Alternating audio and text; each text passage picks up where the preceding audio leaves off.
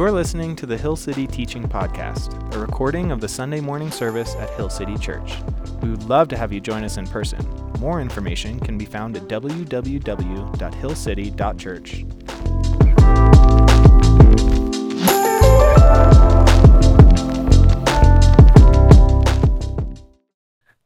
All right. Well, hi, everybody. My name is Eileen, and I am one of the teaching team members here at Hill City, and I welcome you. I am so glad that you're all here. It's good to see all your faces. So I'm going to ask you a question. Who likes getting gifts? Let me reword that. Let me ask you, who doesn't like getting a good gift? So you see, one of the 5 love languages is gift giving. Many, many years ago, I took a Bible study class on the love languages, and it was a way for me to get to know what my kids' love languages were. Excuse me. And so that I could love them better through their love language. If gift giving is your love language, it's something you like to get little surprises, and sometimes you probably like to give good gifts and receive good gifts. That is not my love language, but I do love to find the perfect gift for the people in my life. You see, it's that time of year when we are considering what gifts to give people. We're going to be shopping, and we're going to be purchasing and wrapping and putting gifts under a tree. Why? Because we are celebrating the greatest gift of all. You see, God promised a Messiah. He promised us a Savior, God with us, and He sent Jesus, His Son. And Jesus' ministry taught love and compassion, obedience, and forgiveness. We were given the gift of salvation through His death on the cross and His resurrection to life. You see, Jesus bore the weight of all sin, yours, mine, and the entire world, past, present, and future. When we accept the gift of salvation, through that sacrifice that Jesus made, we receive the gift of the Holy Spirit, God in spirit, living within all believers, to guide us, to correct us, to watch over us. You see, before Jesus ascended to heaven, He told His believers to wait. He said, wait, that He would send a comforter. And we had the Holy Spirit. But the gifts didn't stop there. And that's what we'll be talking about today.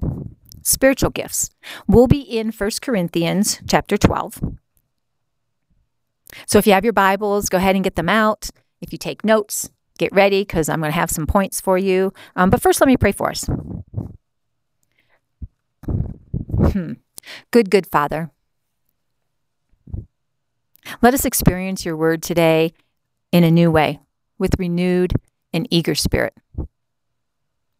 Give us the ears to hear what you need us to hear. Let anything that is of you resonate, and anything that isn't of you be put aside. We thank you for this day, in Jesus' name. All right, then. So when I was in high school, I took a journalism class, and I was both a writer for an editor for our school newspaper, The Courier. One of the first things we learned in writing a piece for the paper was making sure that we answered the questions of who, what, when, where, why, and how. We always had to be objective. There was no speculation. If only our journalists of today would follow those same rules. The reason I'm telling you this is when I sat down to write this message, I approached it with that same thought of answering those same questions. The who, what, when, where, why, and how of this scripture passage. So, I'm going to start by answering the where of this passage. You see, Paul was writing to the church in Corinth because they were having some major problems. The church was surrounded by corruptness because they were still growing and spreading the gospel, but they were letting the outside influences come into play. And the leaders of the church were trying to elevate themselves, and Paul was calling them out, and he was explaining their roles within the church body. So 1 Corinthians 12, 4 through 11 says this: There are different kinds of gifts, but the same Spirit distributes them. There are different kinds of service, but the same Lord. There are different kinds of working, but in all of them and in everyone, it is the same God at work. Now to each one, the manifestation of the Spirit is given for the common good. To one, there is given through the Spirit a message of wisdom. To another, a message of knowledge by means of the same Spirit. to another faith by the same Spirit, to another gifts of healing by the one Spirit, to another miraculous powers, to another prophecy, to another distinguishing between spirits, to another speaking in different kinds of tongues, and to still another the interpretation of tongues. All these are the work of the one and same Spirit, and He distributes them to each one, just as He determines. So here we see the who and the what. The who is all believers and the Holy Spirit that lives within all believers. What is a believer? Oh, I'm glad you asked. A believer is anyone who believes and confesses that Jesus is the Son of God, the Savior of all mankind.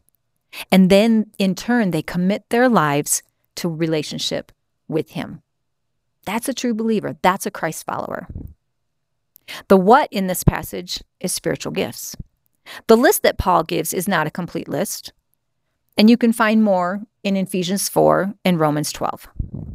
So point number 1, if you're taking notes, every believer in Jesus Christ receives one or more spiritual gifts from the Holy Spirit.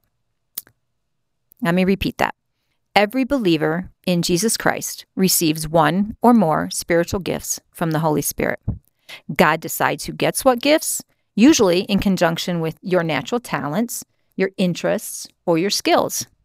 My gifts are serving, hospitality, that would fall into the category of serving.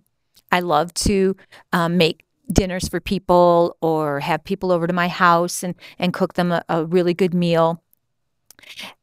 Another one of my gifts, right up there at the top, I've done a spiritual gifts test on more than one occasion. Another one is mercy. I forgive very easily and very readily and continue forward. It does not damage my relationship. I might not forget, but it's not something that will damage how I feel about you. I forgive very easily. And lastly, teaching, which 30 years ago when I took the first spiritual gifts test, teaching was not even close. But it has cropped up because it's something that I've had to cultivate. So what are we supposed to do with these gifts? In verse 7, it tells us how. And that's point number 2.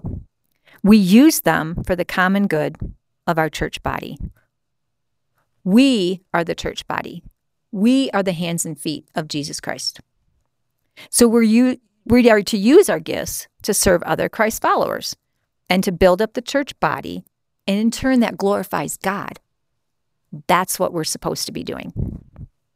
In 1 Peter 4, 10 through 11, it says this: each of you should use whatever gift you have received to serve others as faithful stewards of God's grace in its various forms. If anyone speaks, they should do so as one who speaks the very words of God. If anyone serves, they should do so with the strength God provides, so that in all things God may be praised through Jesus Christ.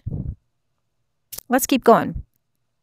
The visual imaging in these next verses that Paul uses, I think, are really interesting. So verse 12 says this: just as a body, though one, has many parts, but all its many parts from one body, so it is with Christ. For we were all baptized by one Spirit, so as to form one body, whether Jews or Gentiles, slave or free, and we were all given the one Spirit to drink. Even so, the body is not made up of one part, but of many. The phrase baptized by one Spirit and given one Spirit to drink is quite literally meaning that the Holy Spirit of God lives within us. If you are a believer and you have received the Holy Spirit living within you, that is what that phrase means. You've been baptized by one Spirit. Let's continue. Verse 15. Now, if the foot should say, because I am not a hand, I do not belong to the body, it would not for that reason stop being part of the body. And if the ear should say, because I am not an eye, I do not belong to the body, it would not for that reason stop being part of the body. If the whole body were an eye, where would the sense of hearing be? And if the whole body were an ear, where would the sense of smell be? Do you get why I say the visual is pretty funny? But in fact, God has placed the parts in the body, every one of them, just as He wanted them to be. If they were all one part, where would the body be? As it is, there are many parts, but one body. In fact, God has placed the parts in the body, every one of them just as he wanted them to be. You see, God decides who gets what gifts. It's not a mistake. We are many people that make up one body. The church. The church is alive. It is a living, breathing entity. It's you and it's me. Jesus is the head of the church, and we are called to be his hands and feet. We go out and we proclaim who is Jesus through our words and our actions, our gifts. Verse 21 says, the eye cannot say to the hand, I don't need you. And the head cannot say to the feet, I don't need you. On the contrary, those parts of the body that seem to be weaker are indispensable. And the parts that we think are less honorable, we treat with special honor. And the parts that are unpresentable are treated with special modesty, while our presentable parts need no special treatment. But God has put the body together, giving greater honor to the parts that lacked it, so that there should be no division in the body, but its parts should have equal concern for each other. If one part suffers, every part suffers. If one part is honored, every part rejoices in it. That's how a church body works. Point number 3 is this. Every one of us has a vital role in serving God and others. Let me repeat that. Every one of us has a vital role in serving God and others. You are a valuable member of this body of believers, whether here at Hill City or wherever you meet or have community with other believers. You bring your own uniqueness to the church body. Let's look at it this way. Say Mike is up here playing the Brandon Lake song Gratitude, one of my favorite songs. And Shannon is up here playing Amazing Grace on the keyboards. And Rachel is up here singing Reckless Love. It would be a mess. Nobody would know who they're supposed to be following. It would be a mess. But no, you see, they use their gifts, the gifts that God has given them, Mike on guitar, Shannon on keys, and Rachel on vocals, and they play the same piece. Why? So that we can worship God as a community. It benefits the body of Christ. It glorifies God when we worship him that way. Let's continue and finish up. Verse 27 says this, now you are the body of Christ, and each one of you is a part of it. And God has placed in the church, first of all, apostles, second, prophets, third, teachers, then miracles, then gifts of healing, of helping, of guidance, and of different kinds of tongues. Are all apostles? Are all prophets? Are all teachers? Do all work miracles? Do all have gifts of healing? Do all speak in tongues? Do all interpret? Now eagerly desire the greater gifts. And yet I will show you the most excellent way. Point number 4 is this. We need each other. We need each other. We need you. Nobody possesses all the gifts. We may share the same gifts, but they're varied in the way we use them because we are different in our talents. I know there's someone else in this church, I'm looking at her right now, that has the gift of serving. But the way her and I approach serving this church or serving the people in this church or the people in our community is completely different. All good, but different. Paul isn't saying one gift is greater than another. If you look back at verses 21 through 26, you see that Paul is saying all the giftings are necessary and vital. That is why he was telling the Corinthians, while we need apostles and prophets and teachers, they are not any more important than any other. That is one of the issues that the church in Corinth was dealing with. Who was more important? Even in today's church, we look to the pastors as having the most important job. And I would agree that they carry a significant weight. But God also honors the importance of greeters, the childcare workers, the prayer team, the worship team, and any other person who is using their gifts to help the church body. We need each other, and we need the gifts that each person brings. We are all working toward one goal, and that is to glorify God and further his kingdom here on earth. It's not about the gifts you were given. Rather, it is how you use them. Paul is saying, don't get hung up on what your gifts are like. to the people in Corinth. That's what he was telling them. All gifts, while different in function, are valuable to God. Why?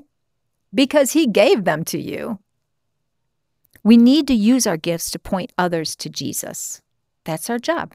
Matthew 28 says, "Therefore go, make disciples of all nations, baptizing them in the name of the Father, Son, and the Holy Spirit, and teaching them to obey all that I have commanded of you. And surely I will be with you till the end of days."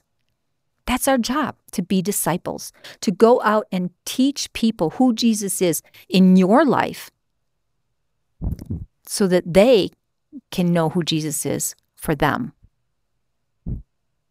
We need to use our gifts to point others to Jesus. If we don't exercise our spiritual gifts, the whole body of Christ suffers, and we fail to honor and glorify God. If we aren't using our gifts, we can't bless others, whether they're believers or not. You see, everything we do as a church body here at Hill City or in our own family units should point to Jesus and his work on the cross. We are gifted because of the power of Christ that is at work within us. We come together into one body for one purpose, to reach others for Jesus. The last line of this chapter says, "And I will show you the most excellent way." So I want to wrap this up with what Paul is saying here. The most excellent way refers to Paul's next chapter, all about love as God intended it to be. And if you're married, you know that 1 Corinthians chapter 13 is what a lot of ceremonies, marriage ceremonies, use in their ceremonies. It's a passage all about love. But this is what Paul was referring to. You cannot go out into this world and be Jesus to others if you do not have love. We can't exercise our gifts without love. Love for God, love for Jesus, and love for others. Let me pray for us. Father God, thank you. Thank you for the love that you've shown your children over and over and over again. Thank you for the gifts that you've given us. Each one special to our unique talents. Each one chosen out of love for us. May we learn to recognize our giftings and use them every day in ways that show honor to you and to love to those who you've entrusted to us in our relationships.